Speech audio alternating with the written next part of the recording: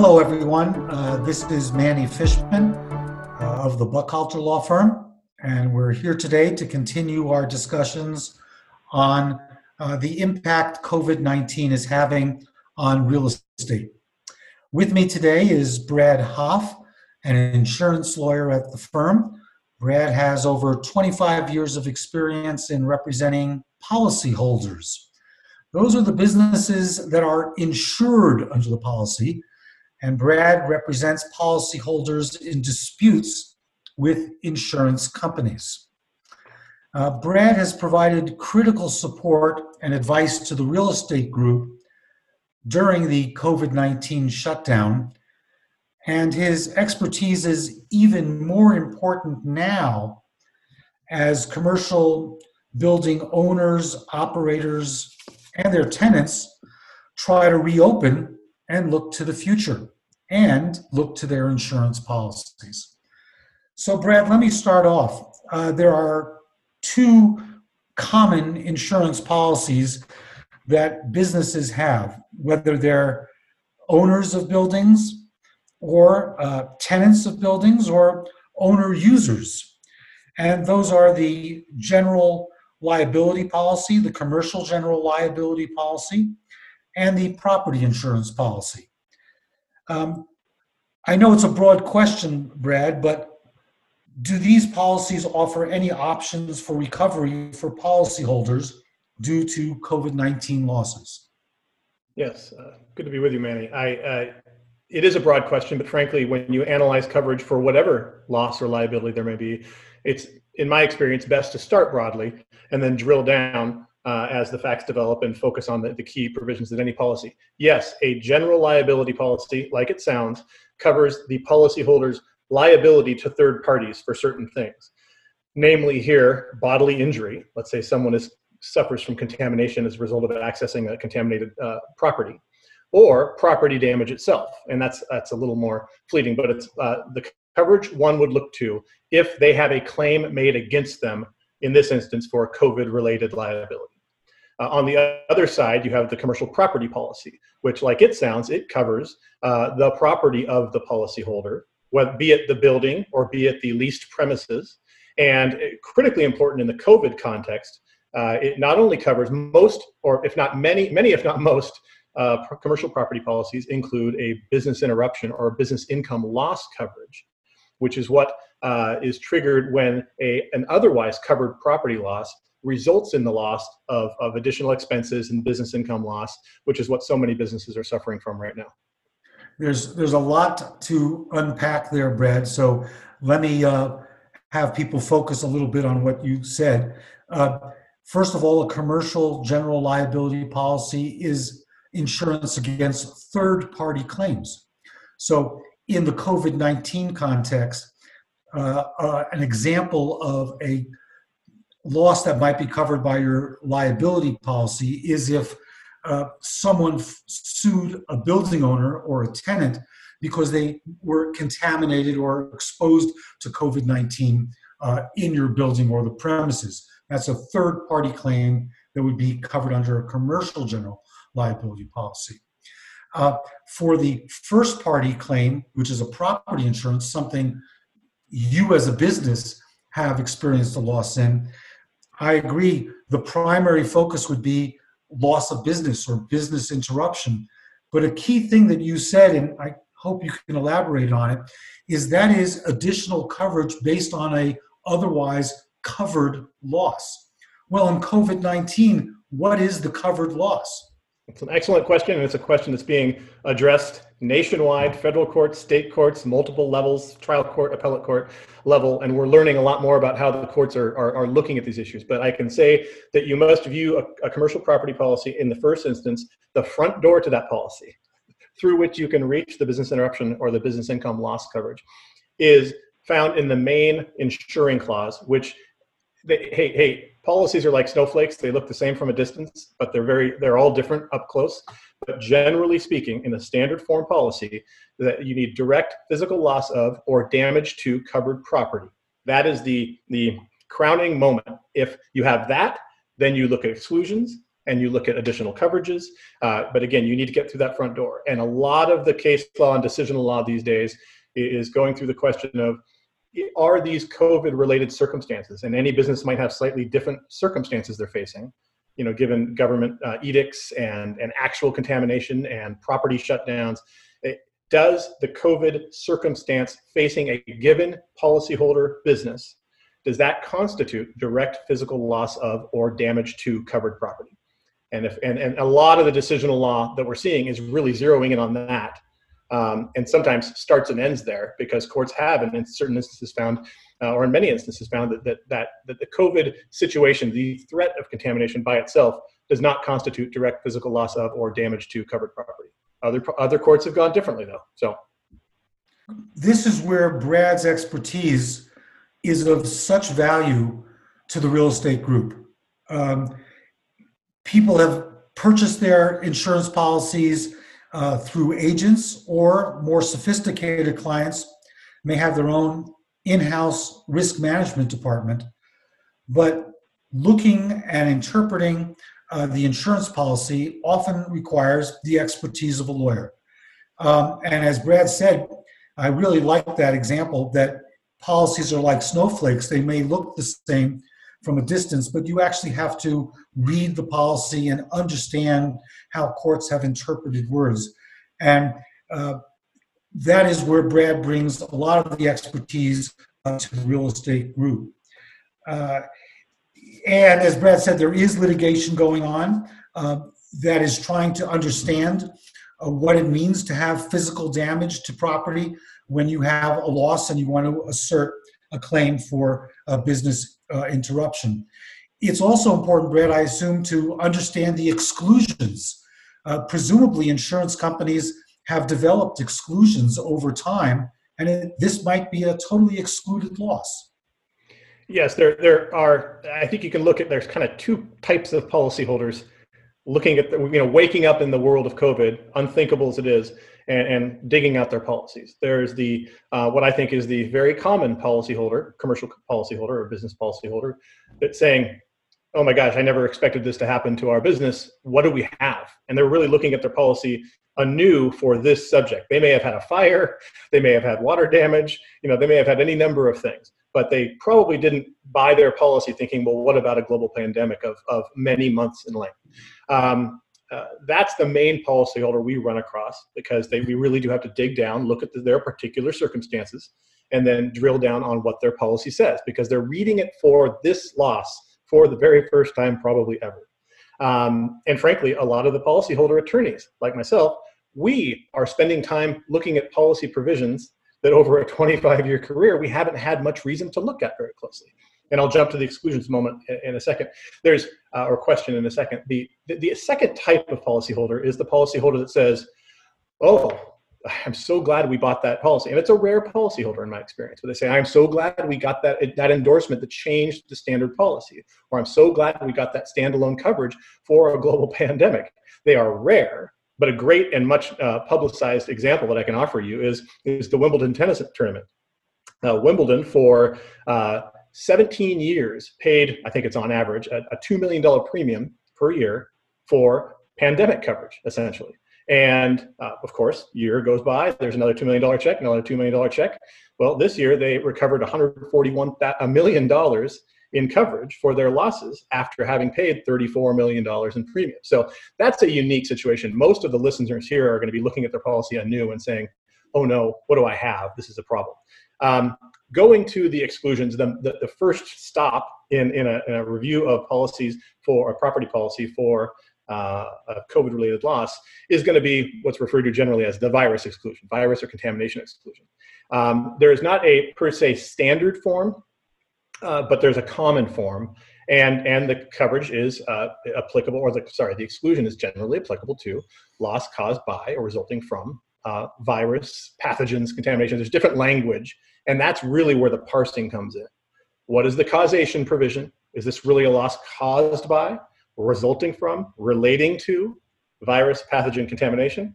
How is that language, and how do we parse it, and how has that come down, and how has that been interpreted in courts throughout the country thus far?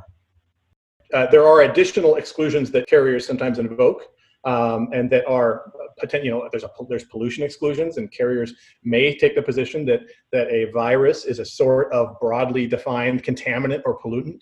And there are others as well. Sometimes there are contamination. There's foodborne exclusions. There's any number of exclusions that may come into play, but the first stop, like I said, the first stop after getting through the front door is usually the virus exclusion. Do we have it or don't we have it? And frankly, a lot of folks are surprised to find whether or not they have it.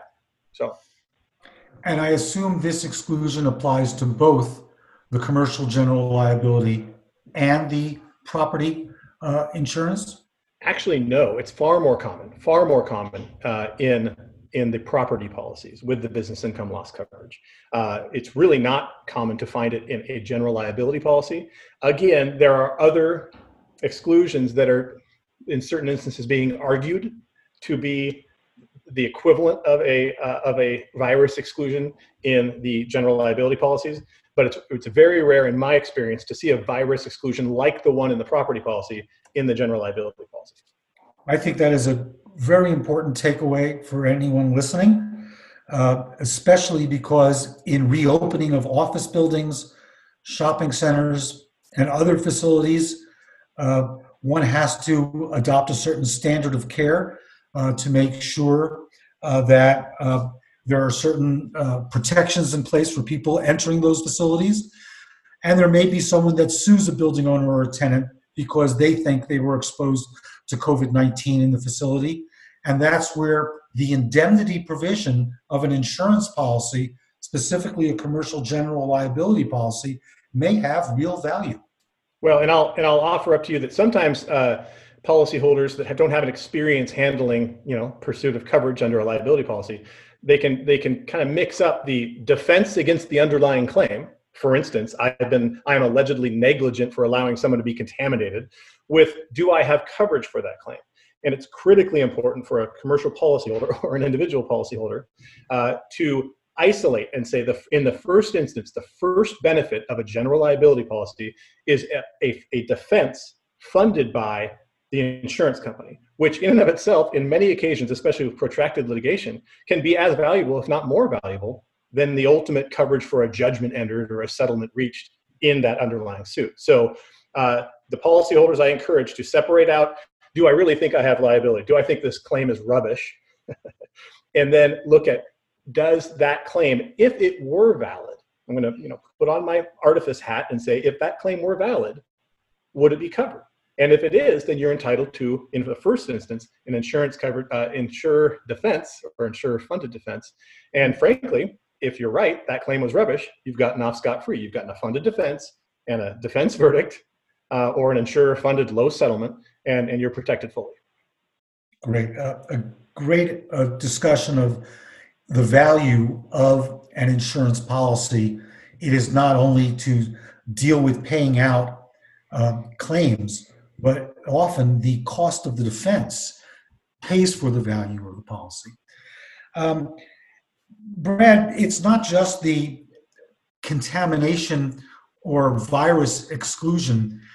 There are other things that you should look at, and that deals with civil authority and governmental action. So there are ways to get yourself out of the box of a virus exclusion and try to fit it into, I'll say, an exclusion from the exclusion, or something that's included and not excluded. Can you discuss that? Yes. As I referenced, the front door. The front door is direct physical loss of or damage to covered property, and then the back door, I guess, is an exclusion. If you find yourself going through the front door and getting pushed out the back door, there are kind of extraneous to the core coverage. There are what they call additional coverages, fittingly named. One of the additional coverages under most standard form property policies, commercial property policies, is a coverage, separate coverage for civil authority. Oversimplified, the civil authority coverage provides coverage for damage to a property, the inability to access a property, to use a property, resulting not from damage to that property, but to damage to an adjacent or nearby property, usually within a specified radius, that causes the civil authorities to say, you may not enter this area in these properties in this radius. So you've essentially lost the use of the property by virtue of the civil authority. The easiest example, and the tragic one, of course, is 9/11, where there's a giant radius around the World Trade Center that was not accessible for months, if not years. And that was simply due to the fact that the government said, we've had a loss, a tragic loss, and you may not go in this zone of danger. So now it gets a little thornier, and I don't want to get too far in the weeds here, but it gets a little thornier with regard to a COVID situation, because technically, and under many or most policies, the loss to the nearby or adjacent property needs to be of the type that would have been covered under the insured properties coverage. And so the question then is, was there real contamination? Was there direct physical loss of or damage to a building a block away? What was it? What caused it? And there's a lot of arguments over right now, as you might imagine, over these civil mandates, whether they're city, county, state, and what do they say? What are they based on? You might crawl into the inner guts of the government mandate and say, is it based on a finding that there is pervasive COVID contamination, say in a downtown core? And if that is a finding, then you have a much easier argument that there was in fact this covered type of loss, and we are therefore within the radius of a covered loss and therefore entitled to civil authority coverage. So there's a lot to look at, there's a lot to parse, but that's the nutshell, is if you're prevented from going in your building, you may have a covered loss under the civil authority coverage.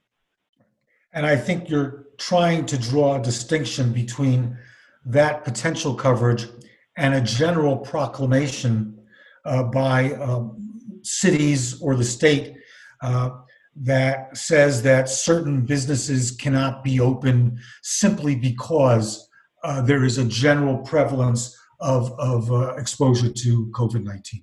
Well, yes. And in fact, that argument kind of can bring you back into the main coverage we talked about. Is that and again, not to get too in the weeds here, but is that a direct loss of covered property? Is that a loss of use? Independent of what happened across the street at a building, if my governor said that my restaurant may not be operated, have I lost the use of my covered property? I cannot use it for the purpose that I operated and insured it. So that goes back to, that might not even be a civil authority issue. That might be in the main coverage. I know, again, that gets in the weeds a little bit, but those edicts, we'll call them, really can result in a fundamental loss of the intended use of the property that can be covered under the main coverage. And again, just to bring everyone back, there is ongoing litigation in many state and federal courts dealing with this. I think, Brad, your conclusion would be this is normal. Many insurance clauses are often challenged in courts, and sometimes the findings are contradictory between states. And the expertise you can bring is just trying to predict, not even predict, but offer a trend where those cases are coming out. That's right. As I said, there are state trial court cases, state appellate cases. There are federal trial court cases. There are federal appellate court cases. They're working through the system in every jurisdiction imaginable. We get little notifiers every day of new ones filed and new decisions reached.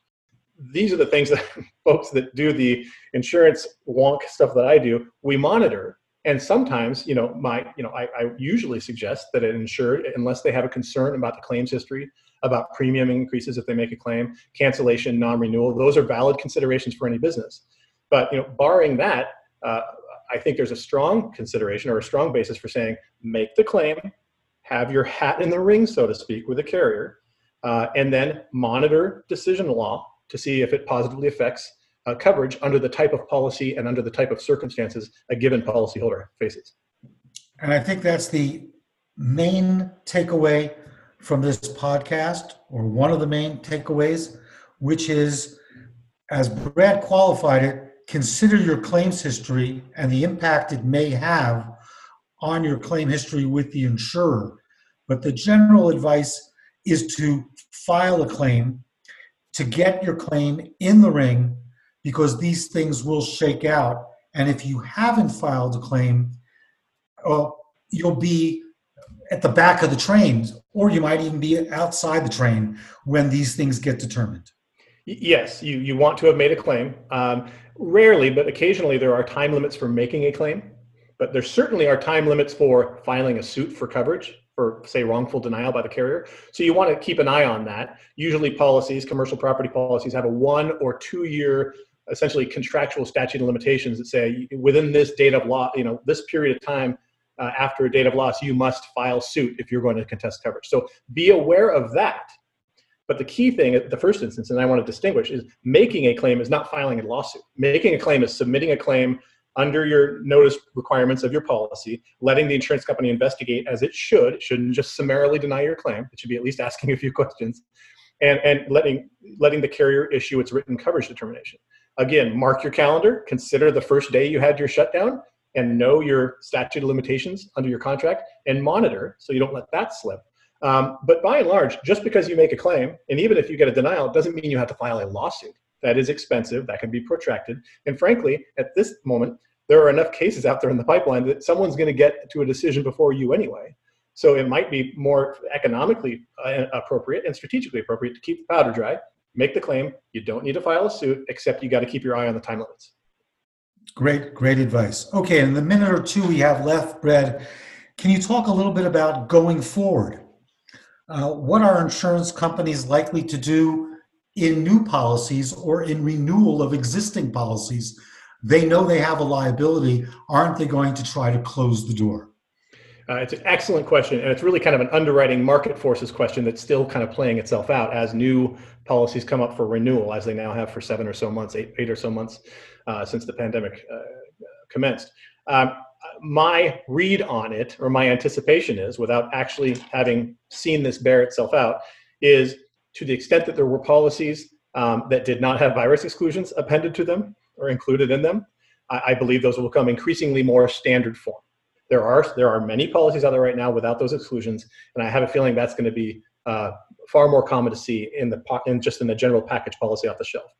The second question is, well, can I go out and buy a policy now that has pandemic coverage? And I suspect, as these things happen, the market or the cost of that kind of coverage is going to go quite a bit higher if they're available at all. And I think that's going to depend on the size of your enterprise and your risk any business's risk profile. So I think you're going to see more standard virus exclusions. Those who say, "Oh, I see a virus exclusion. Can I get that removed by an endorsement?" They're going to say either that's really expensive or no. And of course, the most important thing is to point out that whatever we do now, if business X has a November 15th renewal date, and that this pandemic unfortunately has already begun, and so it is the proverbial burning building that you now cannot insure mid-fire. So there's not going to be much beyond looking at the current policies that a policyholder can do with respect to this ongoing pandemic, because in various different ways, the carriers are going to take the position, either expressly or legally, that this is a known and existing loss that cannot be insured under future policies. That's my anticipation. Thank you, Brad. It's just a pleasure to talk to Brad and get his expertise and to bring it back to transactional real estate. All of this has relevance to leasing, whether it's an existing lease or a future lease, and also rent deferral agreements and rent abatement agreements that we're giving to tenants. What is their likelihood of getting some recovery from their insurance? So while we're focusing on insurance, I want to emphasize how important this is in the overall context of real estate transactions. So thank you, Brad. And as always, if anyone has any questions, please feel free to reach out to Brad or me or anyone else at the Buckhalter Real Estate Group. Thank you.